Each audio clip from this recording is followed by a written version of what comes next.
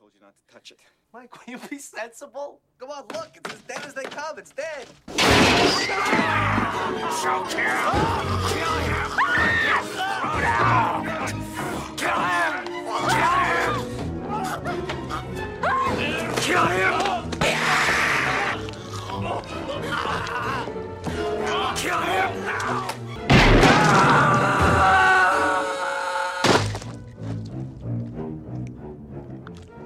Hi, I'm Chucky. Wanna play?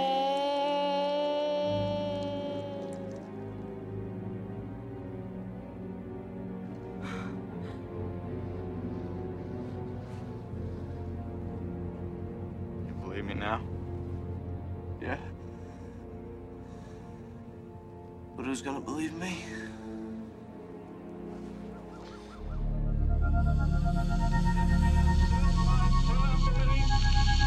That the only thing we have to fear is fear itself. No.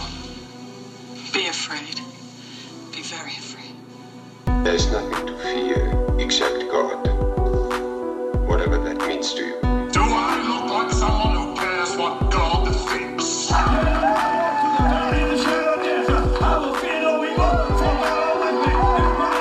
Why do I say this? Because we got Holy Ghost power! You're listening to a podcast exploring faith and fear, what scares us and what saves us. This is the fear of God.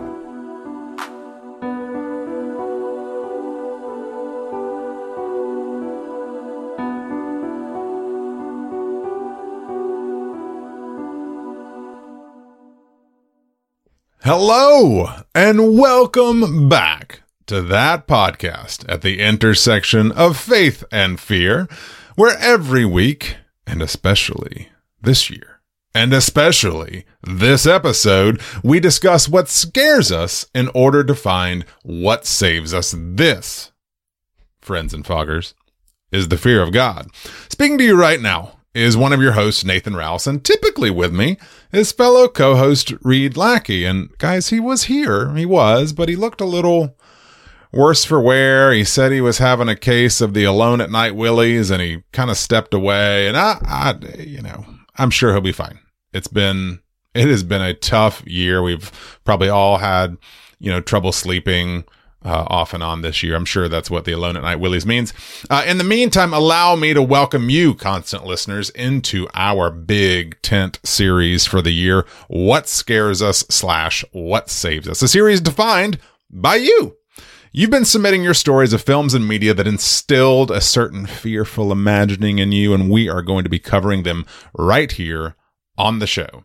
2 weeks ago, we started this series with Dr. Riedenstein's very own Pumpkinhead entry and submission. Last week, we had the good fortune, a frequent guest and friend of the Fog, Vera Gowdy, serve as both MC and maybe a bit of a therapist as well, as we all dove 47 meters down. So be sure to check out both of those episodes. We do have a very special listener-submitted episode for you here today as well, but I'm getting ahead of myself, unsurprisingly. As you well know here at The Fear of God, we explore. We don't explain.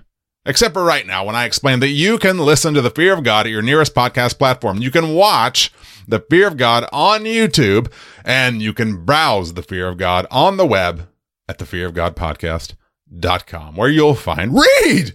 Hey, buddy. You freshened up? You little shot of caffeine or espresso or something? You all right? Hi, I'm Lackey. Want to play? Ooh, that's not cool. That's not cool. Don't do that. That's not Don't cool, do that. no. Put that back in the box. Yeah. Not one of the good guys. Throw that off a bridge somewhere. Not one of the good guys. How you doing, buddy? I'm doing okay. How are you doing? Everything going well? I'm good. Good. Enjoying this series. We got a brand new entry today. There's some exciting. This series wound up being, and listeners obviously don't have the line of sight to everything that's coming forward, but this series wound up being pretty eclectic, and there's a handful in here that we're going to get to that I have to say I've been curious when we would eventually get to them. Today's episode is among that list, where I was like, you know what, we've been doing this 4 years. There's some big tentpole staples that we still just haven't made it to, and some of those are going to come up in this series. So I'm very excited about that. That's really cool. Well, that's a very good segue, fellow co-host, to a little bit of business time. So, that's a good idea. we when we made the pitch for what scares us entries, one of the spokes on that wheel was digestibility. We're getting a little older. Little digestive system don't work quite as well as it might have used to. Metamucil. And and so in the spirit of that, a particular couple of listeners submitted, TV shows. Thanks, guys. But we wanted to rise to the challenge here, so we are letting you know multiple weeks in advance here that, and we can suss out the details and know more later. It's either 2 weeks or 3 weeks from now, maybe 3 weeks. Yeah, a couple of weeks from now. From now, we are going to be discussing the first season of the show Channel Zero, which is a worthy submission to what scares us, if ever a thing was a worthy submission. My gosh, that show's scary. Yes. It's an anthology series, so you don't need any sort of thing beyond just the first season. It's 6 episodes that are about 45 minutes or so each. So giving you ample heads up here to know what we're covering a couple of weeks from now. In addition to that, so channels? Real quick, you, sir, in for the hat. listeners, for listeners who may be curious, the easiest and quickest place to find Channel Zero is on the streaming service Shudder, where they have all 4 seasons available, but especially season 1. I believe season 1 is available elsewhere, but I think the fastest route is through Shudder. So maybe a free trial, or if you already subscribed there, it is located there to stream. So anyway. All seasons of Channel Zero are available on Shudder. We will exclusively be focusing on season 1, but if you're just in the mood to, just jump back into Poop Club, have fun with the rest of the show as well. I personally have not seen season 4, but I've seen season 1 through 3, and they are all worthy entries. So they're all strong. Yes, that's in a couple weeks. What other business time? You got anything else you want to talk about for business time? I would just toss out, if anybody hasn't and has been thinking about it, time is, just because of programming logistics, even though we have weeks and weeks left of the series, if you want to fit your What Scares You entry in for possible consideration, time is probably running short on that, because we have enough submissions to fill out the next few months, and we're going to be pivoting middle of the year. So if you would like your What Scares You entry considered, go to thefearofgodpodcast.com, click on the banner on the top, share a story about what scares you. That's also applies if you just want to share a story with us about something that we have already covered, or something that's just, we've been getting a lot of listener submissions that are just fun anecdotes from frightful events in their childhood that has been really fun to read. So feel free to share stories of that nature with us. But if you are wanting to use the platform to pitch us something to cover, time is probably running a little short on that for this exercise. So you'll want to do that in the next couple of weeks if you want us to be able to include your entry into this round. I'm not saying we'll never do it again, because I should mention that opportunity will probably be available for years to come. This is a good avenue for people to just say, hey, Fear of God hosts, why don't you cover this? And this is probably the easiest maybe a way little to do more that. Warm than that, but yes, the idea is I mean, tell us good. why. Yeah.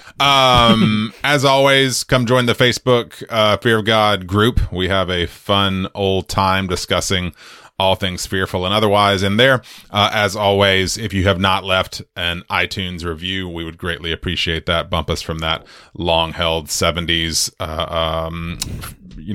number there into the 80s. That'd be awesome. The 80s. Who's going to be entry number 80? Who is it? I don't know. Who will do it? I feel like we should offer a prize, but come on, just be kind, yeah, that's all I got for business time. You got anything else? Just what you watching? What you reading? Oh, what you listening to? What are you listening to?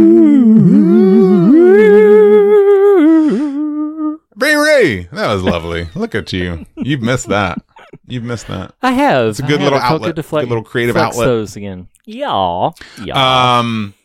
we've got a mutual watcha this week. And Yeah, we in the kinda spirit of that discussed this mutual earlier, watcha, I feel like you should outro us with a whole different style of music there, different era. So be thinking about that. Yeah, I love these. Yeah. I love these heads up Yeah. that you give me. It's You get they're about so great and so lengthy. You got about 3 to 5 minutes. So Discuss amongst yourself. back at our New Year's Eve party, we had Mm-hmm. a little conversation, and part of our questions for our party gang was, what's something you're looking forward to? And I personally threw WandaVision in the ring as the thing I was sure looking did. forward to. Someone recently You was sure like, did. oh, now that WandaVision's over, there's nothing else for you this year. I was like, no. You misunderstood what I said. I just said, what is a thing someone is looking forward to? And so I was looking forward to WandaVision. It wasn't like that's going to be the sum total definition of my 2021. Nonetheless, let's talk about WandaVision. Let's talk about WandaVision, shall we? So it's MCU's first entry, obviously, in TV series. Still kind of felt, to be candid, even though there was a weekly build-up, the narrative arc kind of felt very much like, I won't call it Marvel formula, because it was too out of the box to really fit that, particularly in the first half. Sure. But the overall narrative arc did feel like this is really kind of a 6-ish hour movie, Right. So to speak. And so that, but in that regard, what I found most interesting about it is the ways in which, like, in many ways, week to week, the speculating, the theorizing, the, wondering what this meant and that meant, it kind of recalled, and I think I even saw an article basically to this effect, that it kind of recalled the good old days of the original run of Lost, Sure. where like everybody in their world and it would be like, ooh, what does this mean? And who's going to show up? And they would latch on to literally every single line of dialogue Yeah. to say, oh my gosh, yeah. this means something. And I'm not referring to you here, but yes, I know someone in my orbit who was like, this is what that one line of dialogue means. I was like, I think you're reading too much into that. I think you might be. I could be wrong, but I think you might Yeah. be. And even I got caught up a little bit in some of the things like surrounding the engineer, what's the identity Sure, of the engineer sure. and everything. I got caught up in a lot of that. Now, I will say that for myself, from the episode where, and we will touch on spoilers a little bit. We don't have to dive whole hog into it, but from the episode, I believe it was like maybe 6 or 7, where we begin to see Wanda's flashbacks. I'll just say that, where Yep. we, kind of going back through. From that episode onward, I think I pretty quickly recalibrated to, oh, okay, this is what this show is about. Right. Not necessarily all the bigger, grander, epic connecting dot scope Right, that it right. was. I still felt like there would maybe be a couple of surprise reveals that didn't happen, but I recalibrated pretty quickly after Wanda's flashback. It's interesting. You and I have had conversations in IRL and on pod over the years about the tension of binge shows versus the week-to-week format. And Sure. I think the show is really fascinating as a lens through which to further have that conversation, because I think I kind of am glad it was week to week. I actually enjoyed the in the spirit of how I even started this, the something to look forward to at the end of the week. And I watched it with my kids. Sure. We would get up early on Friday. After a certain point, we started to do that. And so it just became this fun kind of conversation in the home. So from that standpoint, I really enjoyed it. There is a sense in which, did they inadvertently shoot themselves in the foot a little bit because of the sheer balloon inflation that happened of people's expectations? Because I'm with you. Right. My summary statement on WandaVision is I actually really love what we got, even if at various points I wasn't sure what I was wanting out of it, if that makes sense. Like I really enjoy ultimately what it is.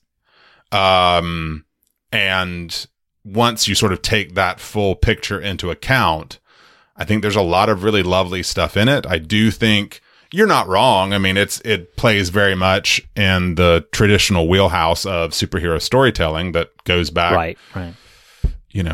To the early CW DC shows, like this season long big bad that's operating in the shadows. Now, what WandaVision does rather well, I would say, is tilting that format, those first 3 and 4 episodes, and what it does kind of in its structure and its design. So I really enjoyed that aspect. I think the performers are fantastic. Catherine Hahn is a friggin' gift. My gosh, she's wonderful, amazing. Really great stuff from Olsen as well. I thought she had the chance finally to really show what she's capable of as an actor and a performer. And I think I didn't feel like the MCU had really underserved her until I saw this story where she's able to play with all these different layers, that I thought was really, really pretty spectacular for her. I thought it was a really strong performance. And Paul Bettany as well is really great.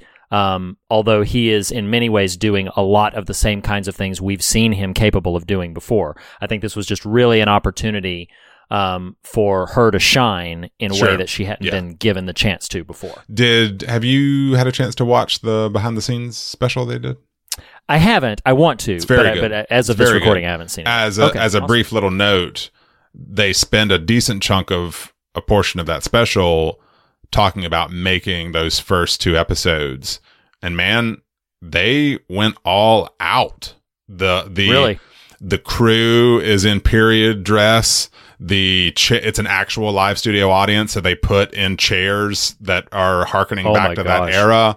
The lighting equipment is era specific. Like, they went all out. Dang, and that's cool. That's fun. I encourage you to watch it, and anyone too. If you had a passing appreciation for the show, it'll really increase your affection for kind of just the production aspect of the entire. That's awesome. Enterprise. No, it's really cool. Well, cool. Yeah. So, and WandaVision. As of us recording this, 2 days from now, that's it. Your boys Falcon and Winter Soldier. It's coming. It's coming. I know, which is, it's going to be such a drastic shift. I know, because, the shows are clearly going to be about 2 very different things, very different tones, everything. But I am curious and excited to see what they drop on us next. So, while we're tipping our hats here, let's not leave our fellow fandom out. I mean, the Snyder Cut is coming out. That's out. The Snyder Cut is dropping down. The Snyder Cut is dropping down. I will, 2 days. So I will say, this is not a second watch you watch it, but I will say formally, we have repeatedly, listeners know, given decent chunks of shade towards particularly BVS DOJ, but not UE. But we've given decent chunks of shade towards that. Are you playing the spousal pronoun game right here? When you say we, do you mean me? Well, I've joined you. Okay, good. Yeah. I would have said we, you. But I'm worried when you say we, you really mean no. You. Okay. But I think I've said something to this end before, but in case I haven't, so formally, I will make a statement here about the upcoming Snyder Cut. I don't know if I'll like it or not, because a lot of the stories that have been told before have not quite been my cup of tea, my flavor of storytelling, just in general, that, to each their own. But I will say that I am curious to see how this plays out. There is a large part of me that is glad the fans finally get something that they want. Zack Snyder, at least from, what I hear about his presence on set or his working with people, seems like he's a decent guy and seems like he's somebody people enjoy working with. And, this is something that his own personal tragedies and some of the critical sort of tension took him out of the running. They did, I think, in general, creatively speaking, there's this big part of my heart that has a lot of sympathy for him, because I can understand what it must have been like to be like, oh, well, now this Joss Whedon guy is taking over all of this stuff, and this is the theatrical cut, and that must have been a really dreadful thing for anybody with a creative spirit or heart to go through, whether or not their material is something that connects with us, regardless of that. I am glad, if for no other person than him and his devoted fans, that they get to have this moment. Yeah. Whatever it looks like, it might not be my cup of tea. I don't know if you remember this or paid attention to this, during height of pandemic, there was some DC online event, and this is when a lot of, maybe even the announcement, maybe that's when they announced it. I don't remember formally, but I did see, I had a great swell of affection for my fellow fans because I know that feeling. I know that feeling of watching all the Marvel news roll out and the energy and the excitement. And so I was really grateful that they got those, folks who are ardent fans of that universe got to have that as well. And right? I mean, maybe I don't know. We'll see. We'll see what happens. We'll see what happens. Maybe We'll see. Yeah. The fog cut. I mean, the fog cut. Say it really fast. No. No, I won't. I shall not be doing that, sir. What I shall be doing instead is what you watch and read and listen and watching and reading and watching and reading and listening to. Wait. What you watching? What you reading? What you watching and you reading, listening to? And then what you watching, reading, listening to? Wow, he's going. He's doing it. What you watching, reading, listening to? You never cease to impress, Lackey. You never fail. What you watching, reading, listening to? I actually don't know that theme song very well, but there's a lot. You're operating on a lot of levels there. And it's like you were conversing with me, but you weren't really, because you were thinking about all this. You were just like indulging. Yeah. But it's like I did. Those weren't the exact shows that they used in WandaVision, but I tried to use the 60s, the 70s, and the 80s, and the 90s. Yeah. So there you go. But anyway, that was that. All right. So here we are. So we have something pretty exciting to talk about today. You've already seen the title of the episode. And so should we start by, sharing what the individual listener, who submitted this did? We had a Canadian on the show last week. Let's sort of have another Canadian on the show this week. Yeah, absolutely. Absolutely. So, okay. So what is kind of cool, about this is obviously Nathan and I are here. We reached out to the submitter of this particular piece and it was Justin Trudeau. Who knew he was a fan? Like, it was the most random thing. Hey guys, I like your show. Oh my gosh. So we were watching. No.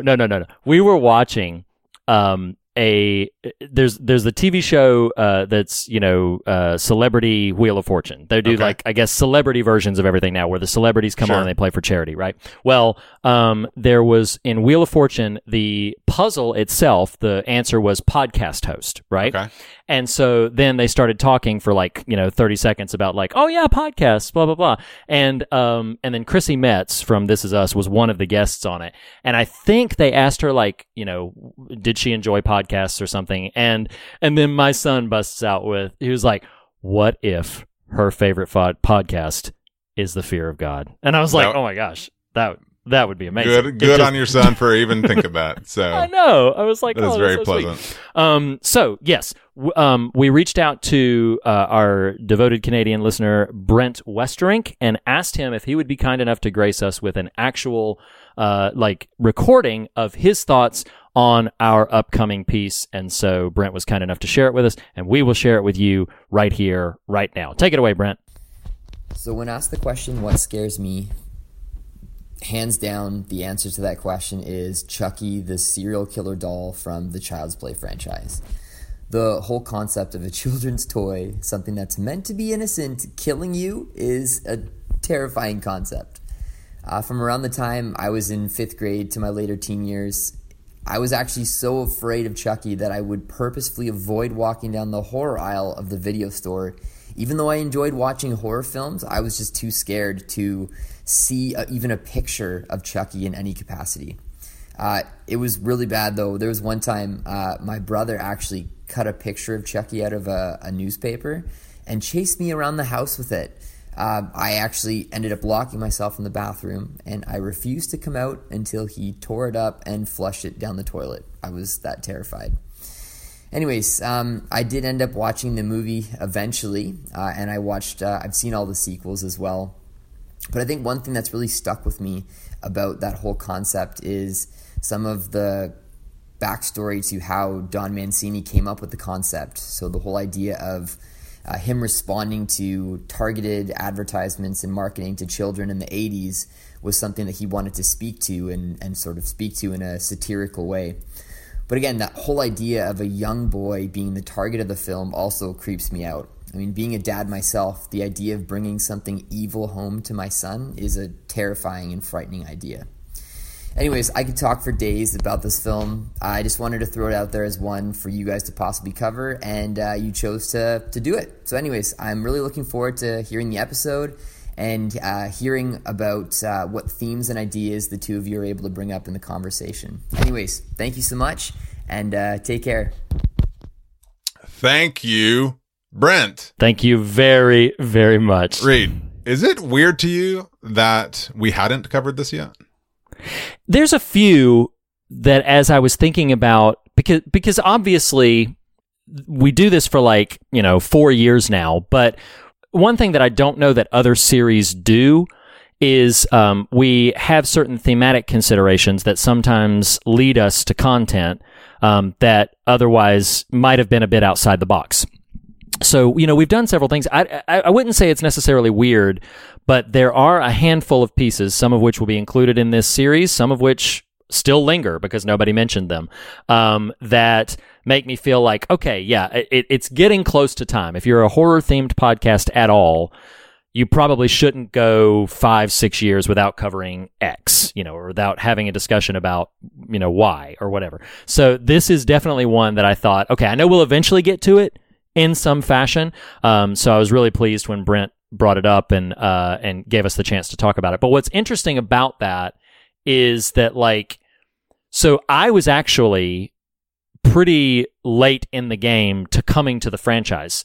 Before I tell my little piece of it, was this your first time seeing this film and or any of the Chucky films? Yes. Okay, all right. Of course, I'm familiar with it. Sure. And in fact, my wife, I actually invited her. I was like, "Hey, you want to watch Child's Play?" She's like, "No," because it is. She would be the one, like Brent, submitting this as her what scares us because she has memories of either her older sibling or somehow being shown this as like 5 or 6 years old, and just Ooh, yeah. Okay, and yeah. it definitely has harrowing memories of that. So what's perhaps slightly ironic, given how many films I watched at a young age, this is a film I didn't see for the first time until I was in my 20s. And so long after the franchise had multiple sequels, I think I didn't see the first one until after something ridiculous like Seed of Chucky had come out, which is part 5 in the series. I was going to say, I don't know how many there are. So when you say 7... something ridiculous, I mean, yes, the title Seed of Chucky is pretty ridiculous, but I don't know what you mean in terms of the sequence. So there have been 7 entries in the main franchise, and right. then there's been the 2019 remake. Did you watch that one? I did, and I liked it quite a bit. I think pound for pound, this original entry is certainly a scarier film, and I think in general a more interesting film. But I did very much like the remake. Essentially the same plot. It not quite, because a big major element of this, as listeners who've watched this will know, is the villain of the piece, Charles Lee Ray, transplants his soul into the body of Chucky. Of the old one. Of the old one. Right, in the remake, it is an AI malfunction. There's an inhibitor because it's a learning computer processor that inhabits these good guy dolls. So in the remake, one of the it's been a while since I've seen it, but I watched it probably in proximity to its coming out. And if memory serves, there was a disgruntled employee who disengaged the inhibitors of one of those things, and it sent the doll on a learning computer as he buddies up with the child who he's been gifted to, and then when that child is frustrated with an adult, the doll takes it upon themselves to punish said adult for frustrations, and then things get out of control from there. Voiced by Mark Hamill in that. Really? In that remake. I know it's got Aubrey Plaza and Brian Tyree Henry. It's a good cast. Oh yeah. And it is it's very strong.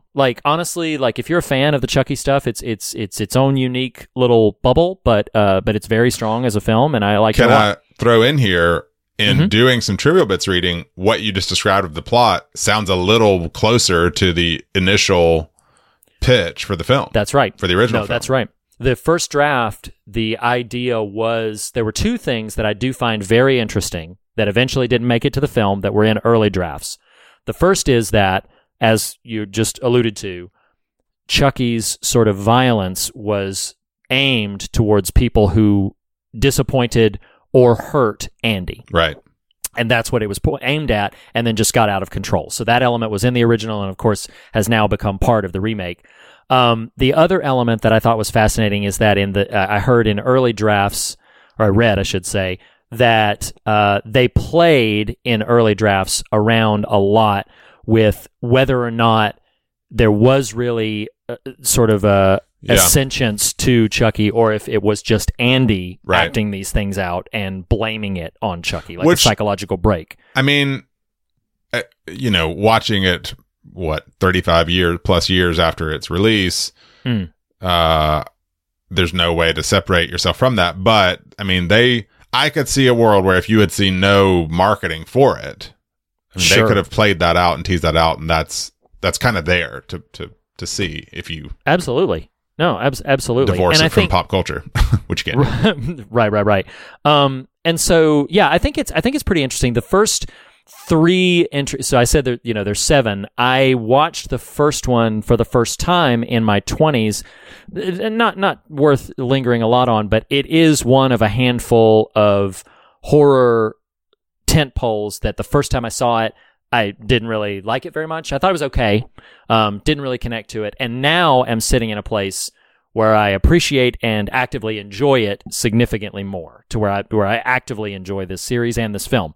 But I didn't revisit like the sequels until, maybe even like a year or 2 ago, where I finally was just like, you know what? I've never seen the Child's Play sequels. I think they came on one Halloween on like AMC or something, all in a run. Sure. And I was like, let me watch them. And they weren't the original versions because AMC edits them down. But I was like, let me just see what they've got going on. What's kind of cool about it is parts 1, 2, and 3 are directly like horror, kind of play around with some comical stuff because of the nature of Chucky as a character. But then with Bride of Chucky and Seed of Chucky, they wholeheartedly just embrace horror comedy satire, where they're just like, we're silly, we're goofy, this is just absurd and ridiculous. What's interesting to me is that then with part 6, which I believe is called Curse of Chucky, they went all the way around again. I would argue that the scariest the pure fright level, the scariest entry in the franchise is part 6. It's a genuinely scary film. And they go back to basics. They take away a lot of the, and it is a continuing story. So it's all of parts 1 through 5 happened, right? But just in the narrative of part 6, they go back to bare bones, and it's really effective to that degree. Part 7 is also pretty good to that end. So yeah, it's a franchise I appreciate. Yeah. But yeah, I know 7 entries. So I like that quite a bit. I would encourage, if people connected to this one and liked it, that it's worth seeking out some of the sequels. Just know that like Bride of Chucky and Seed of Chucky intentionally get kind of silly. So if that's not your cup of tea, just kind of be ready for that. One thing that on a personal note that I thought was worth mentioning. So the Chucky design was inspired by the Hasbro line of My Buddy dolls. Sure. I had a My Buddy doll. Of course you did. Of course I did. And so I have a strong memory, never having seen Child's Play when I was younger. I have a pretty strong memory of like being gifted the My Buddy doll, and I thought it was interesting that like the My Buddy doll was very, very popular, right? And then Child's Play comes out and pretty much kills the line. Well, the trivia on IMDb specifically says My Buddy never recovered from the release of Child's Play. The sales of it didn't. Because remember they had Kid Sister as well. Oh, that's right. Yeah, for little girls. My buddy, my buddy. Wherever I go, he's gonna go, my buddy. My buddy, my lackey and me.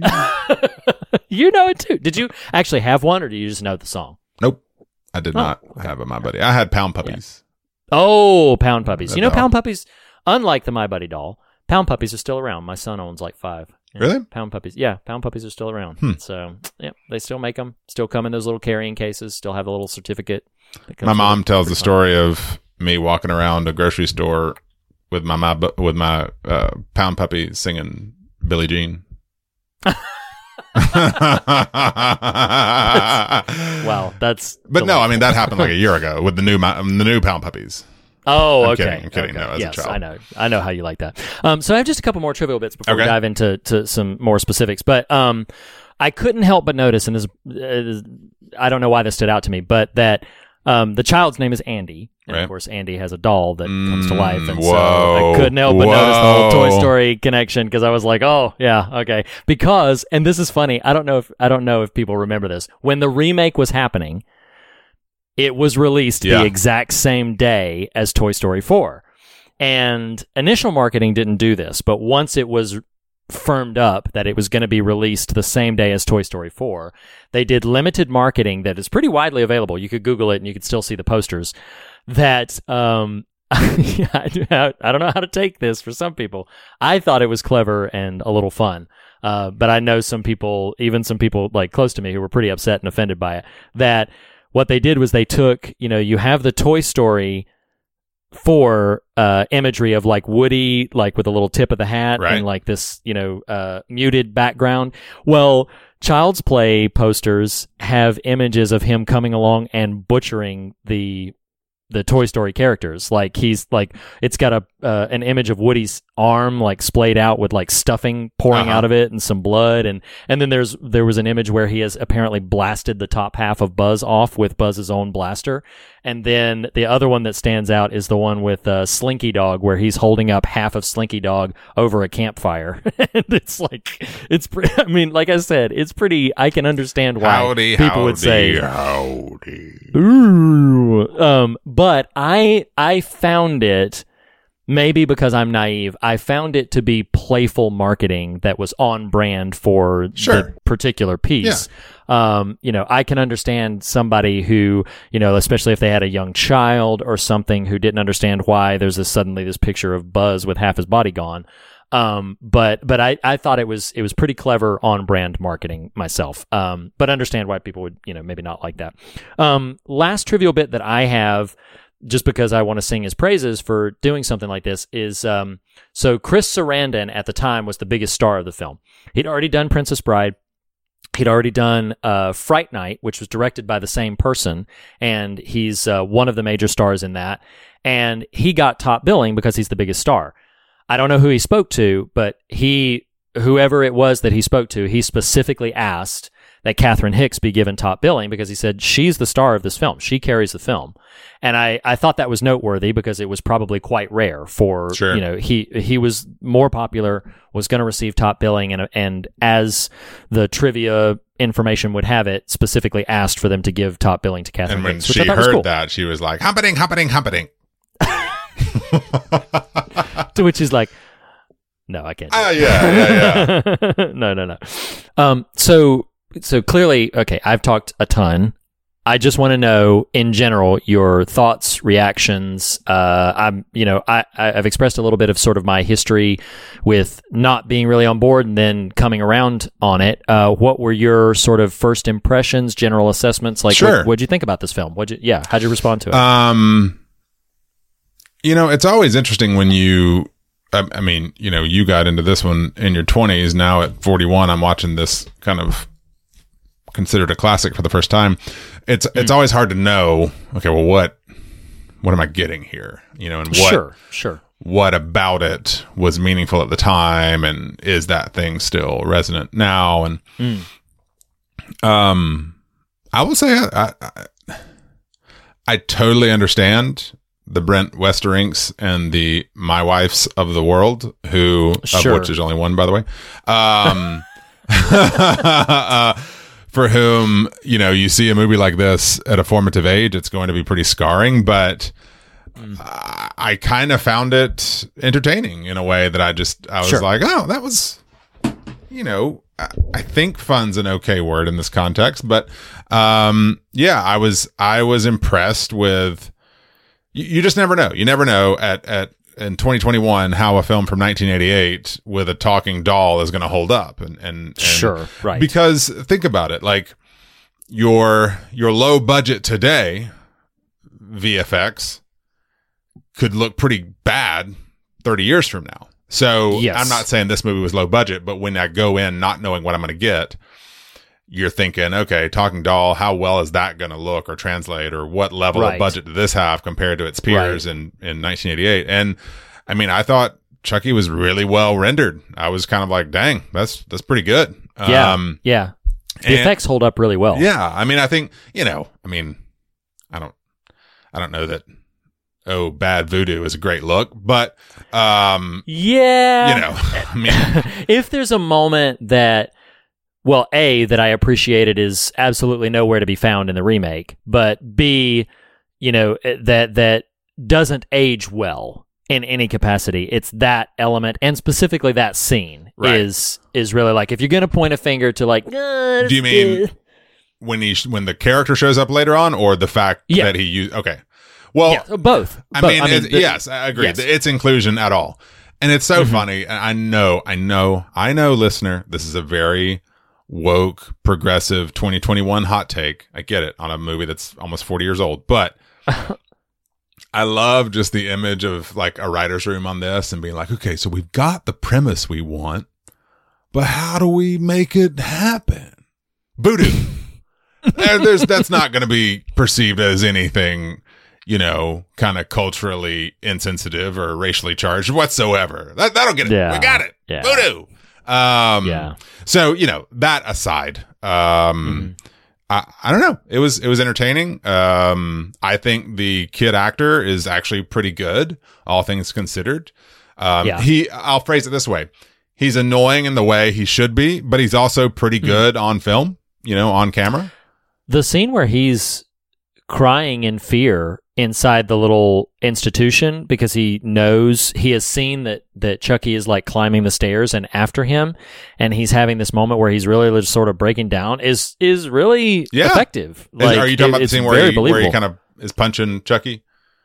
Oh no, although that scene is wonderful. No, I mean when he's been it's as a result of that scene. So the scene you're referring to, which I think is going to come up later in our conversation, is the scene where he's trying in the presence of adults to get Chucky to speak, and he's like gets really frustrated, starts hitting the doll and everything. That scene's really effective. What I was referring to is, as a result of that scene, they took him to an institution to spend a few days under observation, and then while in that institution, he looks out the window and sees that Chucky is like climbing the stairs and coming after him. That's a creepy scene. And he has this, and it's really, it's effective in a lot of ways because, praise to the child actor, because he begins to cry and fall apart because that can kind of bleed into a couple of things because he said he's coming to kill me, that was a very heartbreaking performance in that moment. Yeah, absolutely. As a parent, I had a very visceral emotional response to his experience. I did too. I did too. I will say, so I'm gonna offer this rather superficial story as just a cursory jumping into things here. So, had a really humorous response to my own actions here. I was writing the note. I mean, if you're gonna buy some janky ass banged up toy from a back alley peddler, you kind of may be set up for failure. And I had to chuckle because Reed. So, in this movie, the good guy dolls, they're super costly. I don't remember exactly if they said they're $100. Yeah. Yeah, they're $100. Yeah. And literally the mom's coworker is like, I saw this bum in the back alley. He had what you're looking for, and literally that's the setup. And she goes and pays dollars to this bum guy with super bad prosthetic teeth and an actual banged up box for this toy. Oh yeah, well, it's like opened. So you'll love this. I had to chuckle because in my mind I'm judging this mom. I'm like, good night, lady. What are you thinking? Then I had to remember, oh snap, I haven't done anything quite that extremely weird, but a few years ago, oh no, when I was looking for the Force Awakens Lego Millennium Falcon. Oh no! I sort of like Facebook Marketplace. There was this app. What was it called? Virage Sale. That was it. Virage Sale. I don't even know if it exists anymore. I don't use it anymore. But it was like a quote unquote more bona fide Craigslist. So like it linked to your social media account, so you knew, oh, this is Reed Lackey, based on the fact that I can go look at his profile. So That's great. I mean, that's social media. Yeah. But I was on the hunt. I wanted this Millennium Falcon Lego, and that beget a whole slew of purchases since then. But nonetheless, on Barrage Sale, this lady was selling this particular thing. Now, that particular set, I think, retailed for $100. This is where this story is really humorously resonant. It was either 100. I'm pretty sure it was 100. And I think she had listed it for like 75. And I was just like, hey, $50. She's like, okay. So now, I know you have at least a brain for Lego, and those things are expensive. Like, especially if you get the bigger sets or whatever, those are very expensive. They never go on sale. Sets. Absolutely. Yeah. Well, sure enough, Reed, I drive 30 minutes to a Target because this lady is like, okay, meet me at this Target in the parking lot. This is a true story. This I actually did this. Oh my gosh. And I show up at the Target with my $50. It was daylight, broad daylight. Okay. It wasn't nighttime. She didn't have janky teeth. And I bought this Lego set. And in my mind, I'm like, somebody stole this. Oh my God. There is no way you have this and are selling it at literally half of MSRP to some stranger in a parking lot at Target. But you know what? I didn't ask questions. I took it home. You just brought it home. I did. And it's assembled on my shelf right now. And what you don't realize is that it flies over your bed at night because it possesses the soul. The little porg. Yeah, the little porg is actually imbued. But because it's so small, it doesn't impact me as much as Chucky would. Sure, you know, like this porg. In the dead of night, there's like Paranormal Activity. There's an image of a porg like banging on my head. A tiny little Lego porg. So anyway, I can't really judge Andy's mom in this movie because I was like, dadgummit. Yeah. But in fact, I bought it for me. So it wasn't even like her who bought it for a kid. I was like, she's trying to be benevolent to her child because she cannot stand the look on his face. I like a deal. Yeah. Anyway. Oh my gosh. Funny story. So maybe that's a good entry point into this whole thing. Like, I think in general, it's the relationship between the mom and child in this film is endearing. It's very endearing. I mean, the very first thing we see is, bless his poor little heart, he is trying to cook breakfast for his mom on his birthday. Yeah. And that burnt toast with that glob shovels of of sugar in the cereal. Oh, he's sloshing it all down the hall. I was like, And it's like, but it's, you know, it's really sweet. And that undercuts some of what would have sat a little wrong with me. I shouldn't say wrong, but it would have sat a little sour with me, where he opens up the clothes, and every child his age who opens up clothes would have that exact reaction. Like, oh, yeah, okay, great. Thanks for the huge box. Yeah, thanks for the huge box with pants in it. I really appreciate that, you know. But then when he opens up the smaller toy, there's this moment that I think is very real, where he looks and is like, I want a good guy doll to go with this. Like, he's got the toy set, and I feel for the mom. She's a single mom because his dad, her husband, has died. The film doesn't tell us how or what the circumstances are. In fact, the only clue we have to it, I had read that there were other scenes which better established what had happened to his father. But the only clue we have in the film that remains is a line where Andy says to his mom, that Chucky claims to have been sent by heaven from their daddy. Yeah. You know, or like from heaven by their daddy, you know, so which is pretty jacked up. But you know, so this relationship, it's like you can feel the necessary weight. To your point about why would she go to janky teeth homeless guy and buy this good guy doll, is because, my God, she's being forced to work shifts by an absolute D-bag of a boss. I'm like, who is like, what in the world? Smack that guy upside the head. Do you like this job? No, as a matter of fact, like, you do this crap to me and make me work a double shift that I wasn't planning on my son's birthday. But regardless of that, so you really do, I think the film does a better job than we might initially give it credit for of establishing the gravity behind the relationship in which they navigate. So there's that piece of it. And I think that adds more emotional weight when things start to, like, I really you mentioned earlier that you had a visceral reaction to when the child is like, falling apart, crying, heartbreaking. I also found myself, and maybe this is why, gosh, this is coming to me like in real time. I first saw this movie in my 20s when I was not a parent. And I wonder, it is purely a curiosity, I wonder if some of why I respond a bit more positively and a bit more strongly, specifically to this film, not necessarily the franchise as a whole, though I do like it. But I wonder if some of that is baked into my reaction to Karen and Andy's relationship, which I do think the film presents very well. Which is funny because on the whole, I absolutely agree with you. They have a lovely dynamic. But I actually wrote this down now, having no idea you were going to prop that up as the architecture you see there. Sure. Which I think is there. But dude, she gives up real easy when the voice from the other room is like, I'm from County General and I've seen enough and I think Andy should stay with us a few days. And I was like, and literally the next scene, she's back at home like, dang, she didn't put up a fight at all. It's like, wow. I get it. I'm a parent of 3. I need a break sometimes. I don't know that I would have relented quite so easily but nonetheless, I do. But I thought, so agreed. Don't disagree.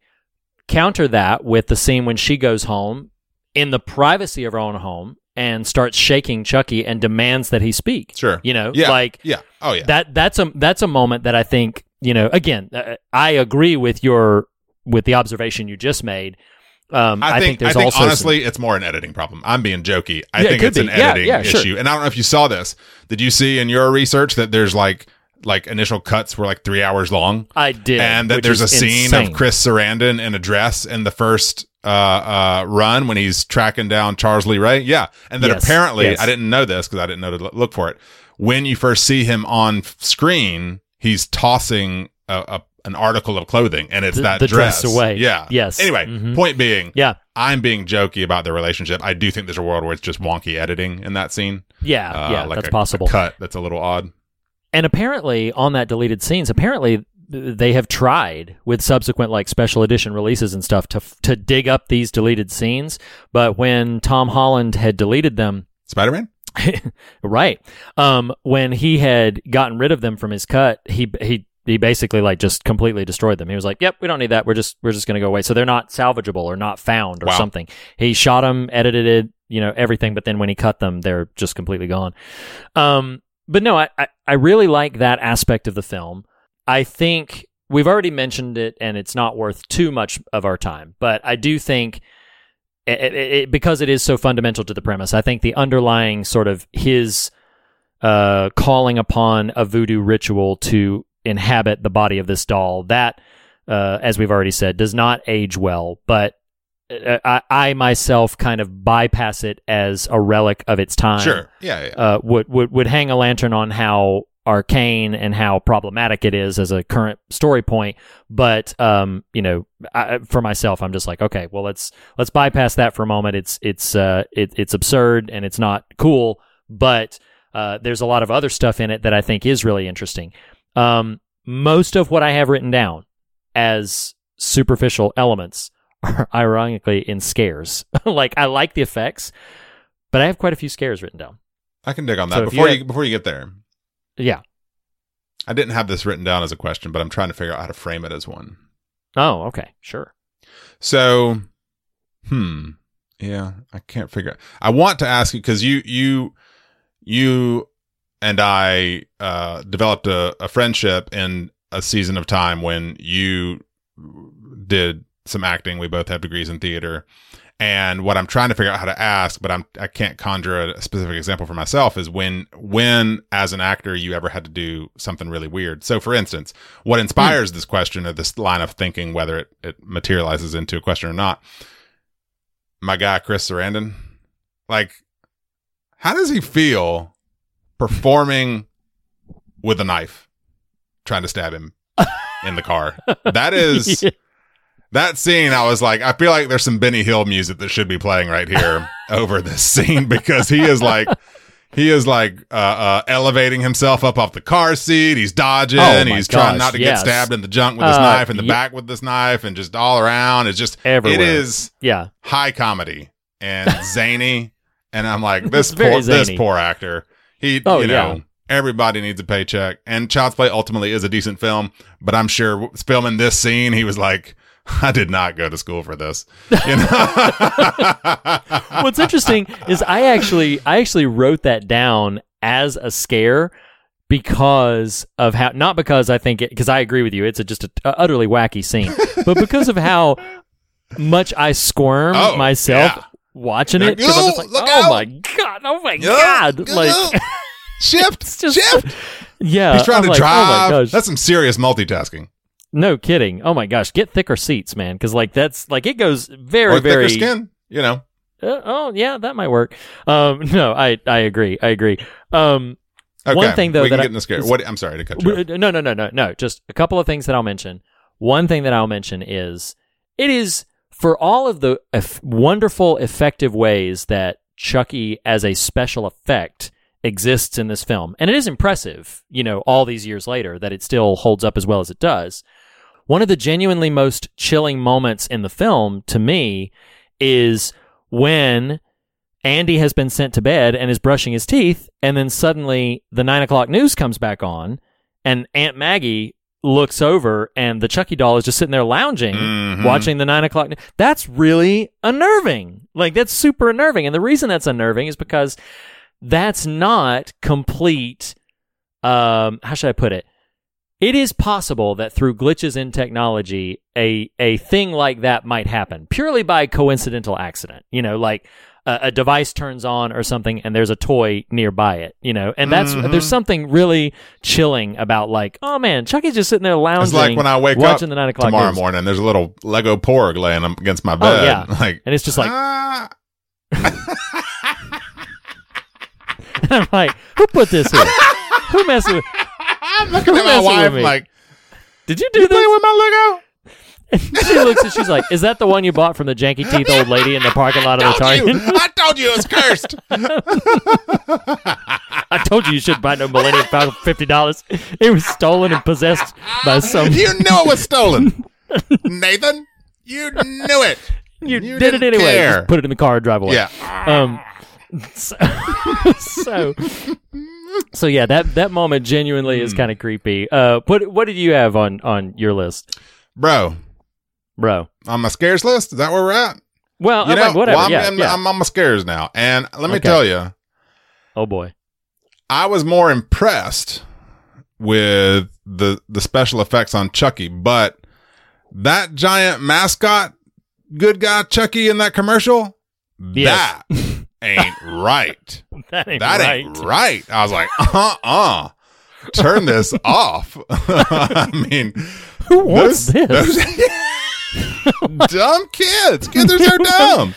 I want a giant scary beast in my house. No, I did multiple times be like, that is a large doll when Andy's carrying around. Like, I would not be comfortable with that in my house. Oh my gosh, yeah, it Teeters. It's no wonder my buddy failed after this film, but it's like the design, it just teeters on the line between demented cutesy and just demonic. Like there's no neutral. There's no benign version of that Chucky design. It's like cutely demented or spawn of hell. You know, Yeah. it's just no middle ground there. I will say this: Maggie had a hell of a death scene. My word! Yes, indeed. I mean, she gets that hammer to the dome, and then she like does a Three Stooges whoop, whoop, whoop, whoop, whoop, you know, backwards, and then out the 6th floor window with a slow motion fall on top of a car like that. That's I wanted like a trio of passersby to hold up signs with their numbers on it. 10! Like 10. Like that was impressive. Oh my gosh, it's pretty gruesome and happens early in the film. It does. Like that's one thing is like we start getting kills like before it's even 20 minutes into the movie, which is kind of crazy. Because normally you would take like the big build up would be like, oh, you get your big monster reveal and then, you know, I don't know. It felt early in the film, but mess around with Chucky. He messes back. You turn off the news. Yeah. There's a worrisome He metaphor don't- there. You don't like that. So I really like, it's one of my favorite moments in the movie, is the entire scripting, production, suspense, tension building, everything. She shakes him. She's like, speak to me, whatever. And then she takes the box and the batteries fall out. It's wonderful. I saw it coming a mile away. The batteries fall out. The music begins to heighten. And then when she picks the doll up, knowing it has no batteries in it, and then the head spins around and, the I'm Chucky, want to play. Like, that is a really suspenseful So listeners, funny story. What did I text you? I don't want to go look it up, but I forget. I hadn't quoted anything yet. So I'm watching Child's Play for the first time 2 nights ago. Oh, I know what you texted me. What? It was a line from the movie we may not want to quote. Was it the... It's she deserved to. Oh, she yeah. deserved to It's die. when Andy is speaking on behalf of Chucky to Mom, and Yes. he calls Aunt Maggie a wordy dird. Yes. And so I text that to Reed. Man, Chucky's got a potty mouth, or Andy's got a potty mouth. So then, minutes later, I'm watching the movie. And it's, if you can envision these things happening simultaneously, because that is effectively what happened. My phone buzzes. It's Reed. I'm Reed seeing me hold up my phone on the camera on the Zoom. I go to look at my phone while at the same time on TV, Chucky is turning his head. What's the line you just quoted? Hi, I'm Chucky. Yeah. Want to play? Yeah. Reed sends the meme of that. Literally at the same time the movie the is doing moment. it. I was like, I dropped my phone. I was like, no more. That ain't right. That Turn it ain't off. right. Turn it off. Reed, get out of my house. Jesus. Hey, do you feel like, I don't want to name the reference. I want to see if you caught it. I feel like there's a particular horror movie that gets a couple of heavy winks by this film. Really? And I didn't read it anywhere, but maybe I'm just that good these days. at Maybe you horror are movie that good, and references. maybe I'm not. Maybe we've switched roles in terms of the horror. Well, there's two expert. particular elements, visual elements in this film. The first one happened, I was like, interesting. That kind of works. And then later on, there's a different, what I think is a reference. I was like, that must be what they're alluding to. I feel like there's some heavy Shining references in this. One is the Chucky could cam, be. which is Yes, reminiscent yes. of Danny's go-kart cam. Yes, Or right. Hot Wheels cam. And then late in the film, when Mom is against the door, there's a very knife through the door yes, that Wendy has to be. Torrance homage. Yes, that absolutely. Yeah, I can't imagine that wouldn't be a call out to The Shining. No, I think So you're why did you absolutely fail, right. Reed? This is we need to pause here. How did you because miss I this? didn't know what you were No, about to reference. no. So So how I did just- you not miss? How did you miss those? Well, I feel like you need to so now the turn in your episode has fog taken card. a sour turn. So I'm like, I don't know. We hold a lot of things in our head for these recording do, nights, we and I do. didn't have that written Yeah, yeah. down, so I don't know. So, but anyway, no. What do you have written down? So the last thing that I just wanted to mention is we've already sung the praises of the effects and everything, but burnt up Chucky That's with this jacked whole up. and it's really creepy when he's like stalking towards Yeah, Andy. Toasty and Chucky. yes, that is a really, really effective kind of fright scene in general. Which for a film, again, this is 88, I want to say. Yeah. And for a film that is that, obviously dated, I was surprised at how genuinely effective the scares kind of hold up. I do still think this is genuinely a very creepy film. I mean, for a I first got to movie. hand it to a movie when I'm thinking, how did they do that? It's pretty good. Yeah, It's pretty good stuff. Yeah, absolutely. And they blended some things in. It's obvious in a couple of shots, not so obvious in others, that Chucky has a variety of different animatronic Sure. Yep. iterations, Yep. but then there are also iterations where it's a living person, Yeah. maybe a child or a little person actor that is actually like, performing yeah. the scene. Yeah, and they blend it really effectively. I do like it's the pretty comedy version of this, where you know how at the end, Chris Sarandon, of course, doesn't believe the mom, or the mom doesn't believe Andy. Then Chris Sarandon doesn't believe the mom, and then the partner doesn't believe Chris Sarandon. I just love the thought of a final scene of this that's just singular individuals continually showing up to the crime scene and Chucky attacking them and them getting loose and like, well, now who's going to believe me? And then someone else shows. It's just the room keeps filling up, you know? That's either your SNL bit or it's like the Benny Hill music. There's just like one more person walks in. Oh, Reverend Bob. What? I don't believe you. Now who's gonna believe me? It's like grandma with the cookies. Hey, I brought the cookie. I don't believe you. And then just you know who doesn't believe is, Andy and his mom live on the 6th floor of this apartment, and that lady shoots a gun into the floor like 3 times. Somebody below is not believing because they dead. You know, there's a whole new crime scene below them. It's like I can visualize a series of short films. It's like the victims that didn't get highlighted in horror movies. Oh my gosh. Innocent bystanders. Not your story. Like, what in the world? No, that's what it's called. It's called This Is Not Your Story. It's somebody doing their laundry in their apartment in that complex, and Chucky just walks by and they're like, what the hell? What did I just see? And then he comes home and he tells his wife, "You'll never believe what I just saw." And she's like, "You're right. Believe you. I don't believe you." And then she goes upstairs into the room. By the end of the movie, it's the whole building. Oh, they're all just like, "What happened?" Don't believe it. Oh my! It's awesome. This is not your story. Oh my gosh. Oh my goodness. Oh, Lord, we need to. That's funny. To the Typewriter. That's the Typewriter. The Fog anthology Man, series funny. of just Oh my bystanders gosh, to horror films. Man, that's funny. So okay. So I had something that I wanted to mention. So it is worth noting. I don't believe you.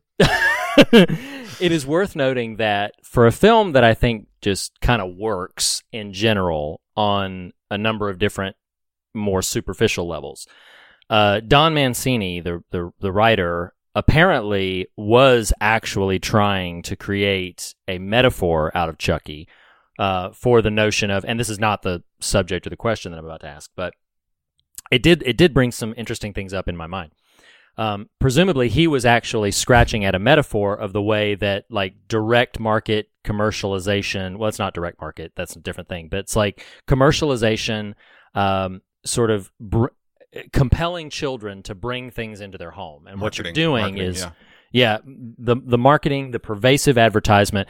Simpsons has a joke, in an early episode of Simpsons where the commercial is for a video game called Bone Storm, and Bart and Lisa are sitting there watching it, and the actual line in The Simpsons, the commercial says, "So go tell your parents, buy me Bone Storm or go to hell." And so Bart walks in and is like, "Buy me Bone Storm or go to hell," to which Homer replies, "Young man, in this house we use a little word called please," which I think is very funny. That's very funny. But it's it's this notion of you're compelling the kids to like beg. There's that moment where this poor struggling mom like gets the good guy tool set for her son, right? And he's like, "I want a good guy doll to go with it." Of course he does. Of course the child wants a good guy doll to go with it because he's just watched, Beast Mascot on this thing. He's just, he's watched these he's watched these pervasive ads, and so the writer was really sort of scratching at that, metaphorically speaking. But then what really begins to connect in my mind, and then I have a kind of a question that's associated with it, but what really begins to connect in my mind is you have this thing that has compelled Andy to beg to receive this toy, right? So his mom went to somewhat dubious lengths to try to acquire this toy. It's justifiable. Yeah, totally. Sure. Yeah, totally justifiable. But anyway, she kind of backdoored getting this good guy doll, brings it home. But then the child is the one, and I find this really interesting. Andy's the one who notices that, and we were joking for the past like 3 minutes about like I don't believe you, but he's the one who sees there's flour on the bottom of Chucky's feet. Mm-hmm. And he runs and he tells them, hey, it was Chucky on the counter. He's the one who says, like, his name is Charles Lee Ray. He's telling me about this. He's the one who is continually like, yes, I'm telling you, this doll is alive and it is transacting certain things, right? And then that scene that we referenced earlier where he's under observation in the police station, and he is in what I find to be a really compelling moment narratively, he is arguing with this inanimate object, saying, like, speak, Chucky. And then he's like, he's doing it on purpose, and he's saying some really haunting things. Like, the language the child is using is, he said if I told anybody about him, he would kill me. Mm-hmm.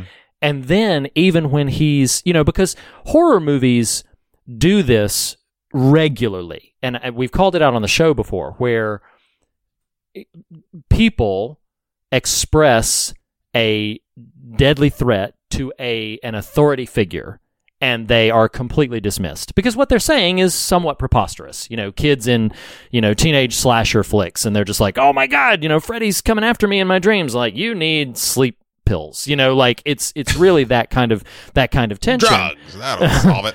But the question that I had is, I was like, man, what? And this is a bit geared towards like Andy's age and everything, but we talked about the heartbreaking nature of that scene where he's falling apart, crying, and he's like, he's coming to kill me, and nobody's listening to him. Nobody. And he's even saying, when the doctor's trying to give him a syringe to put him to sleep, he said, he's going to kill you too. Like, this is all bad. Right.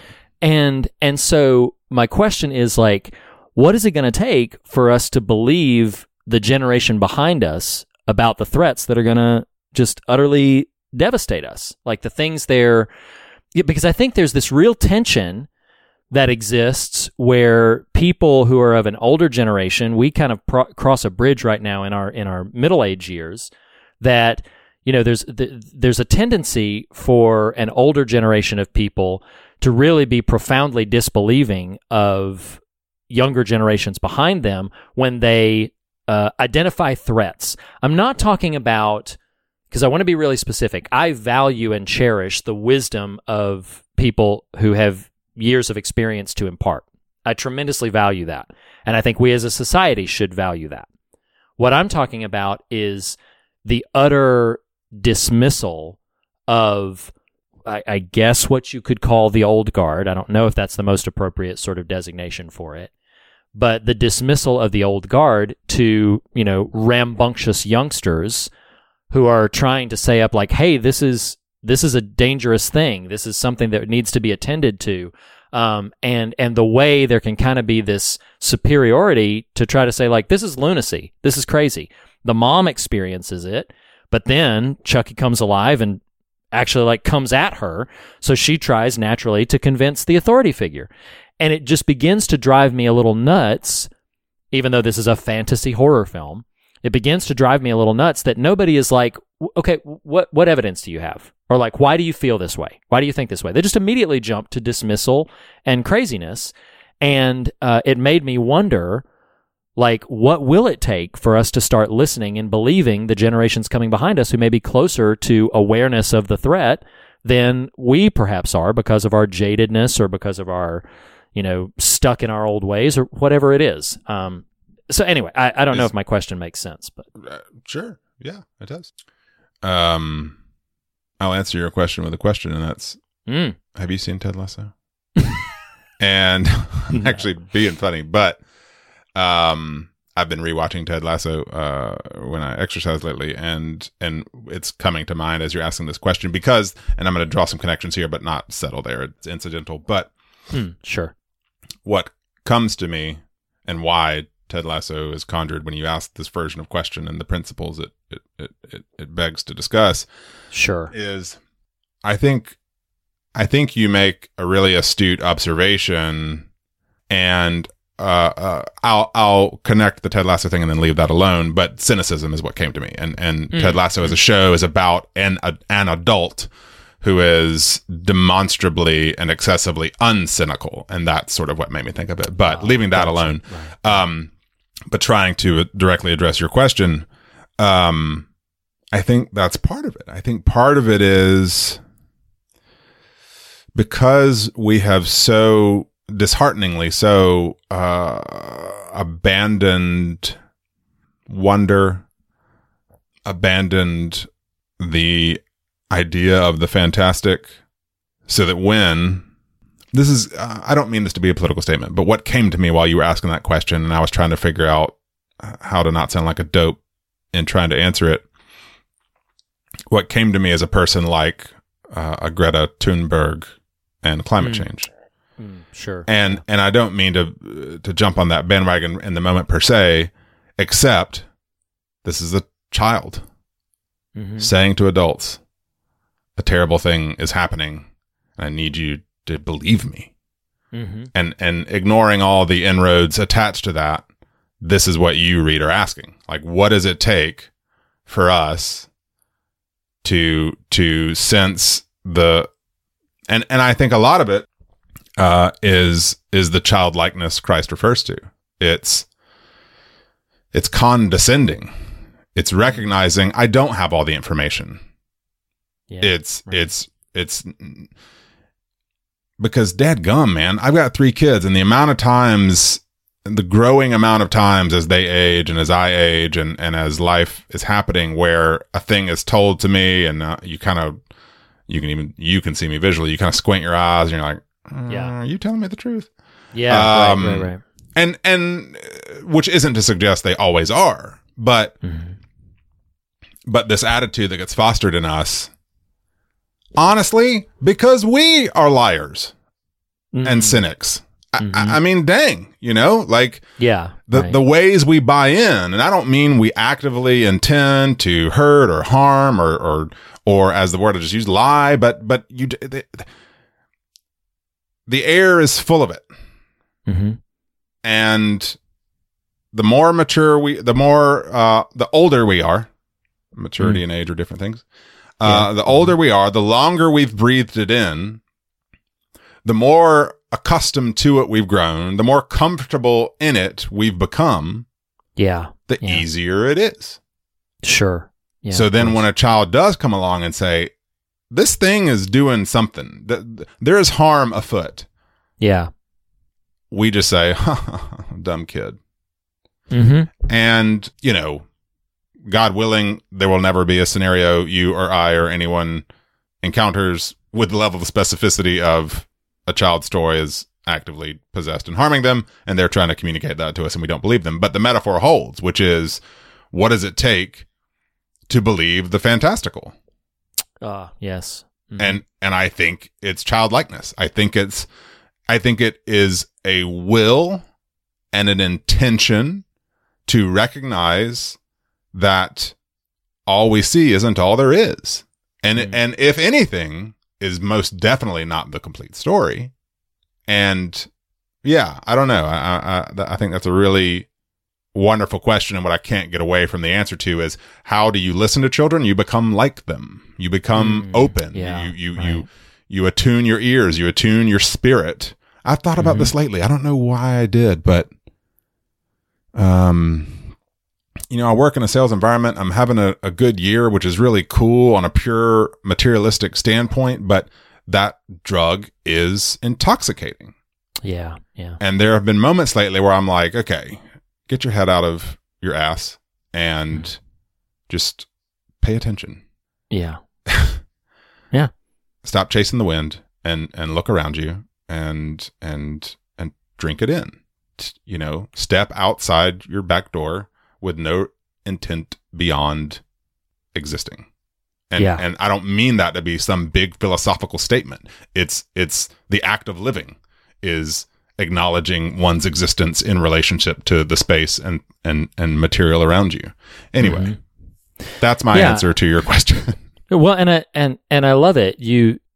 We have to become, I love the answer that we have to become like them, because that is quite comparably the advice that Christ directly gave, and said that, and that's not the only reason I love the advice you give, but it resonates profoundly that's a part of what was trying to be communicated. Like, you have to be open to wonder. You have to stay curious. You have to be open to fantastical things. I was having a conversation with someone not that long ago where we were talking about the power of dreams and the importance or not of dreams, and how in many ways our dreams are just sort of our subconscious using metaphorical representations of things to try to fathom what's going on in our life and what's going on in our hearts and minds.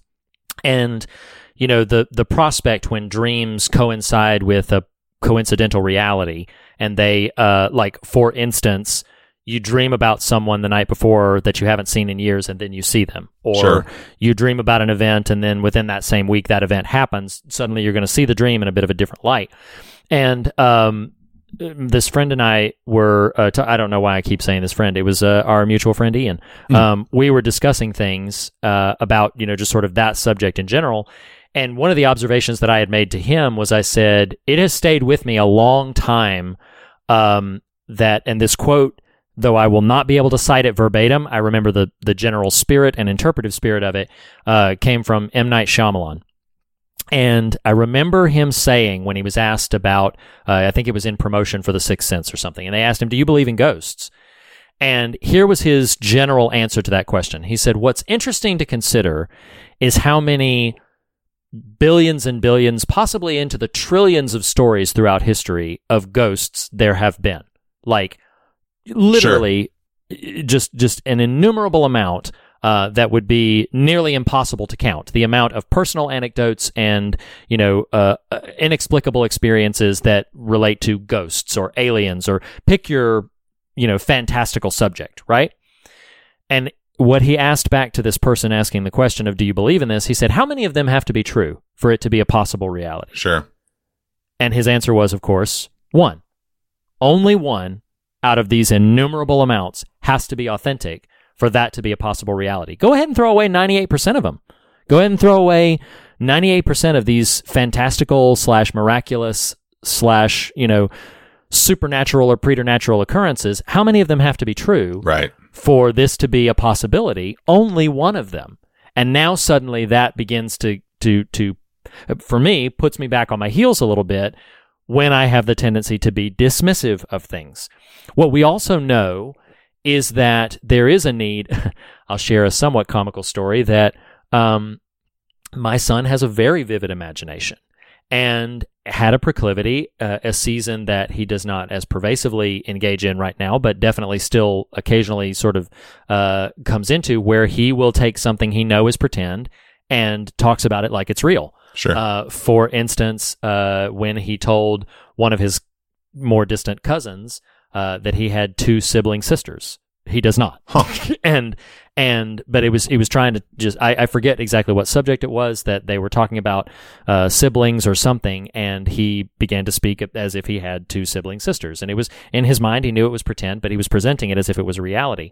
And so there's this way in which we do have to be interrogative of the things that we're hearing, but I think there's a difference between being interrogative and being dismissive. And I think that might be a huge key when we are confronted with fantastical things or fantastical realities, particularly when we're talking about, and you went to Greta with climate change. I also had in my mind, though I didn't explicitly lay it out, the numerous cases that have more recently come to light of people who have been in positions of abuse for years, and then the victims of their abuse were not believed for X amount of time. That is not always specifically related to younger generations as I had previously posed it, but it was in my mind. And so there are these ways that I think, for myself, I would yes and amen we have to have the curiosity and the embrace of wonder that a child brings to us. And I think we have to know the difference between interrogating and dismissing. I think we absolutely have to understand that from my view, sanity to a degree means you have to know how to ask the right questions and know how to be open to the right answers. We engage ourselves in this mystery of faith, which, despite the ways some people tend to talk about it, I don't believe fits in neat little boxes or recipes like a cookbook. I don't feel that the movement of faith is so easily quantified. And so because of that, I think the impetus is on us to ask the right questions, whether that be in a fantastical scenario like this, where a child comes and says, my doll is doing all this. The doll was on the, it's like why I got frustrated in that moment in the movie when he's like, hey, it was Chucky, is they don't even ask him why he's saying that. They don't even push it any further. They're just like, go to bed. Like, no, son. You just need to go to bed. And I'm like, why would he just come running out and say that? Like, what do you mean? Like, what makes you think that? And what a different spirit it would be. I've said before when we talked about Something Wicked This Way Comes, that one of the things I love tremendously about that book is because when those boys come to Will Holloway, or Charles Holloway, when they come to Charles Holloway and present the fantastical nature of it, he believes them. And the chapter in the book calls out that Will almost bursts into tears because he simply believes them. Right. He simply, recognizes the truth in what they're trying to express. And I think that's one thing, particularly those of us who are people of faith, but I would even challenge the skeptics among our listeners that I think there is a certain... Do you remember there's one moment in the book Creature Tech by Doug TenNapel that always stood out to me, and I believe it's from Creature Tech. I know it was a Doug TenNapel book. I'm remembering it from Creature Tech. I could be remembering it wrong. But where there's a character in it who has a big, a doctorate in science or something, has a big, educated degree and is a scientist, but is also a believer in the supernatural. And I remember, though I'm clumsily expressing it, they had said, no, it is my belief in the scientific method and in the possibilities open to us that make me open to the supernatural. Because why would I be so dismissive of things I clearly don't fully understand? Sure. These are all postulates and hypotheses until I can definitively, it's like the scientific method tells you can't prove a negative. Like, you can't prove this thing definitively does not exist. You can only prove positive moving things. And yet in our own lives, whether we are people of faith or people of doubt, or maybe both at the same time, I think we do have to recognize the ways in which we would be dismissive of childlike wonder and the ways that we cast that aside instead of embracing curiosity, embracing an inquisitive spirit. I believe this was just recently in a devotional that I was reading where they were unpacking the story of Nicodemus, and Nicodemus comes to Jesus, and Jesus is like, you must be born again. And Nicodemus is like, can I enter, my mother's womb? But what this particular devotion was pointing out is Nicodemus had the guts to ask the questions. And he had the guts to say, what do you mean by this? And to push on it a little bit, not in a spirit of, I'm going to outspeak you and shut you up, but, what are you saying? Throughout the Gospel of Mark, they're constantly seeing the wonderful things that Jesus is doing or the scary things that Jesus is doing. They're constantly asking, who is this man? Who is this person? And I think I could sum up this tirade of thoughts that I'm presenting by saying, Child's Play challenges me to be more inquisitive in my own heart and mind. Ironically, perhaps, for a, slasher 80s film. But it does. It pushes on some button that says, I need to not be so arrogant and narcissistic to think that I know these decisive answers, but to embrace inquisitive natures and curious natures a bit more freely. And not to put too fine a bumper sticker on it, but maybe as a way into, even the frog meter, if we go there. But the takeaway from Child's Play is, if as a rule you disbelieve your children, it imperils you both. Yes. Mm-hmm. It's not just them that are at risk of our disbelieving them. Right. Yeah, I don't know. It would put us both in a perilous situation. I believe, who's going to believe me?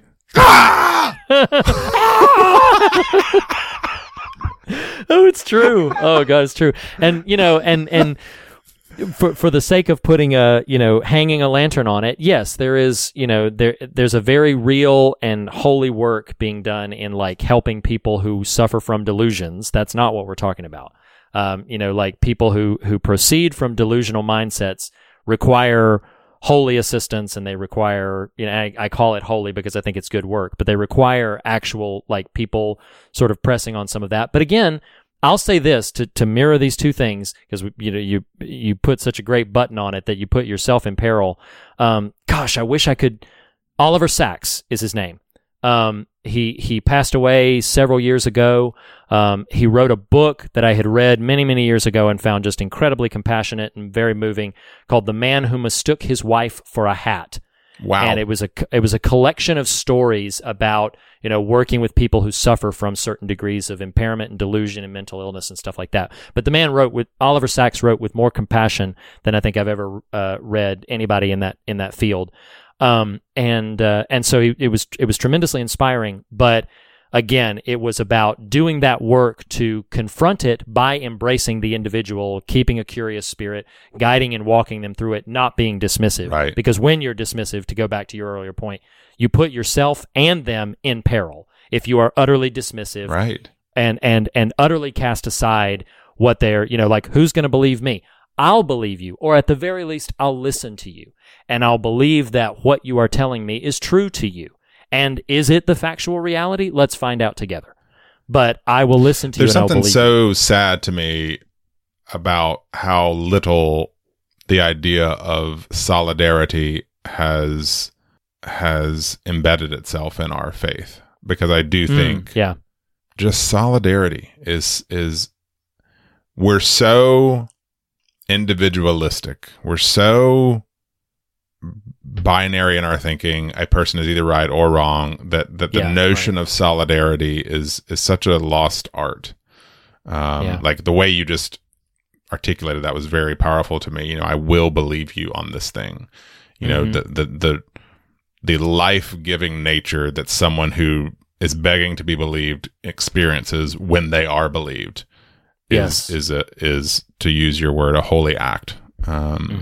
And I would encourage all of us, you and I and listeners, to engage the week with those eyes. What does it mean to express solidarity with creation itself? If that's too big, with your neighbor. If that's too big, with your kids and spouse, your friend. Express solidarity with yourself.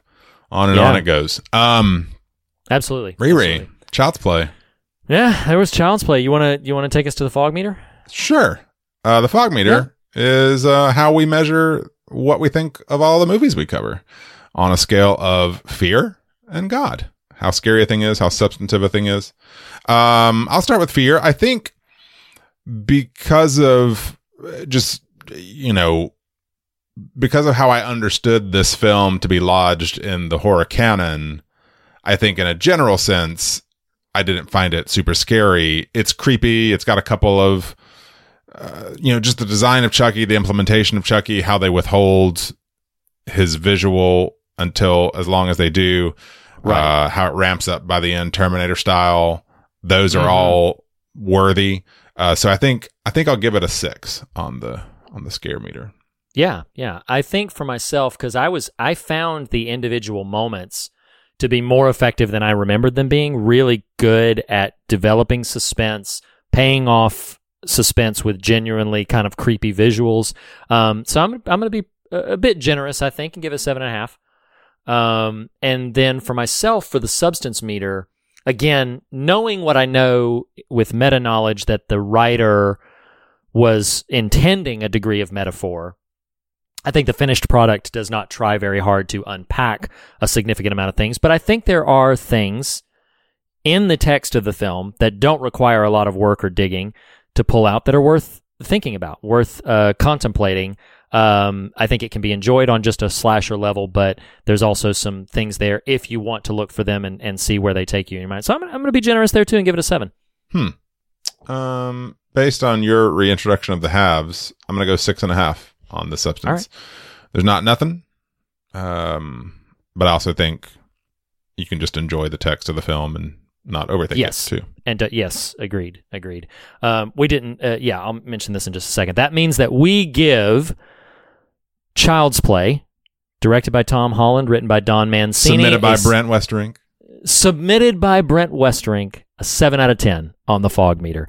And yes, I think that's quite a substantive showing there. Do you recommend the original Child's Play? Not to Child Brent. Agreed. or children in general, which is Certainly. funny. Did you notice, I don't mean to cart us away again, but in my reading about it, just the volume of protesting the film received of how it's going to induce children to violent behavior, the fact that Brent saw this as a kid, my wife referencing this as a kid, like, why the hell are we showing our kids these movies? Like, what? Why are you protesting it? Are you going to show your kid Child's Play? Then you are a problem. And it's rated R. Yeah, it's meant to be Get outta here. a film for adults. Do I recommend it to adults? Absolutely. It's fun. It's entertaining. It's got absolutely. If you haven't seen it, it qualifies. It's worth the watch. Totally agree. I would definitely recommend it. We didn't once mention it, which I feel bad about. Brad Dourif. He's great. He carries the weight of voicing Chucky through all 7 of the core films. He's, not the voice in the remake, but Brad Dourif delivers an outstanding performance. It holds up. Before you walk away from that, one, he's Grima Wormtongue for my Tolkien heads. He absolutely is. 2, he shows up as a character whose name I have forgotten, but is a seminal episode of X-Files, Team Ned, Beyond the Sea. He shows up as an antagonist for Scully, who is channeling the spirit of her father. Very good episode if you're tracking for the X-Files. Season 2, I think. Oh, okay. Very, very well said. I think Brad Dourif does an exceptional job here, and I think Child's Play in general is where it is in the landmark. It was funny.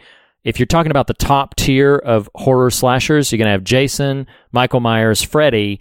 I think probably and Leatherface might be on that top shelf, and then like one shelf down, you're going to have easily like Chucky. Because he's a little shorter. He can't climb to the top shelf, But no, definitely recommend it.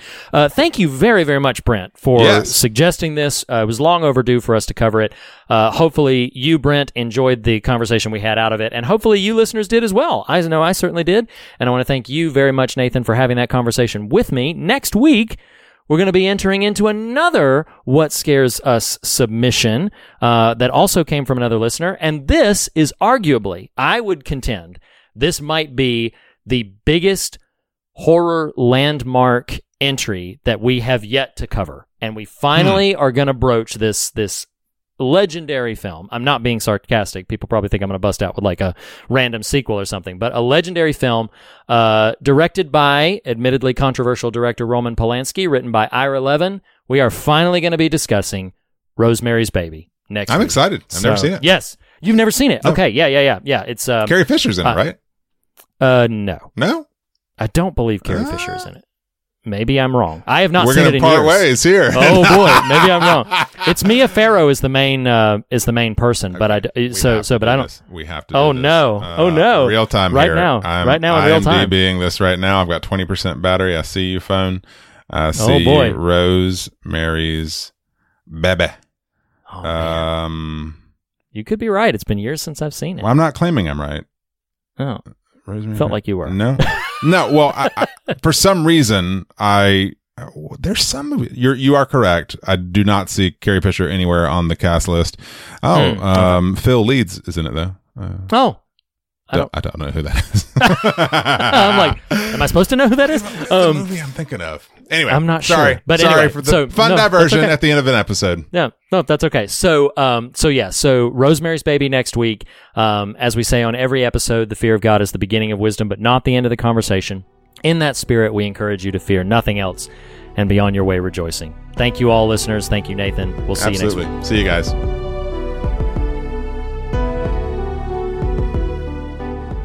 The fear of God is the beginning of wisdom, but not the end of the conversation. And you can continue the conversation in a variety of ways. You can start by visiting thefearofgodpodcast.com for all the latest news and episodes, or for merchandise and to contact us directly. You can follow us on Twitter at The Fear of God, on Instagram at Fear of God Podcast, or join the Facebook Fear of God discussion group. Special thanks to Jacob Hunt of jacobhuntcomics.com for our artwork, to Lee Wright, who helped me, Reed Lackey, write our theme music, and to Tyler Smith at morethanonelesson.com for making our show possible. Lastly, be sure to subscribe to us on your podcast platform of choice, and if you listen to us through iTunes, we would greatly appreciate a rating and a review. Thanks so much for listening. We'll see you next week.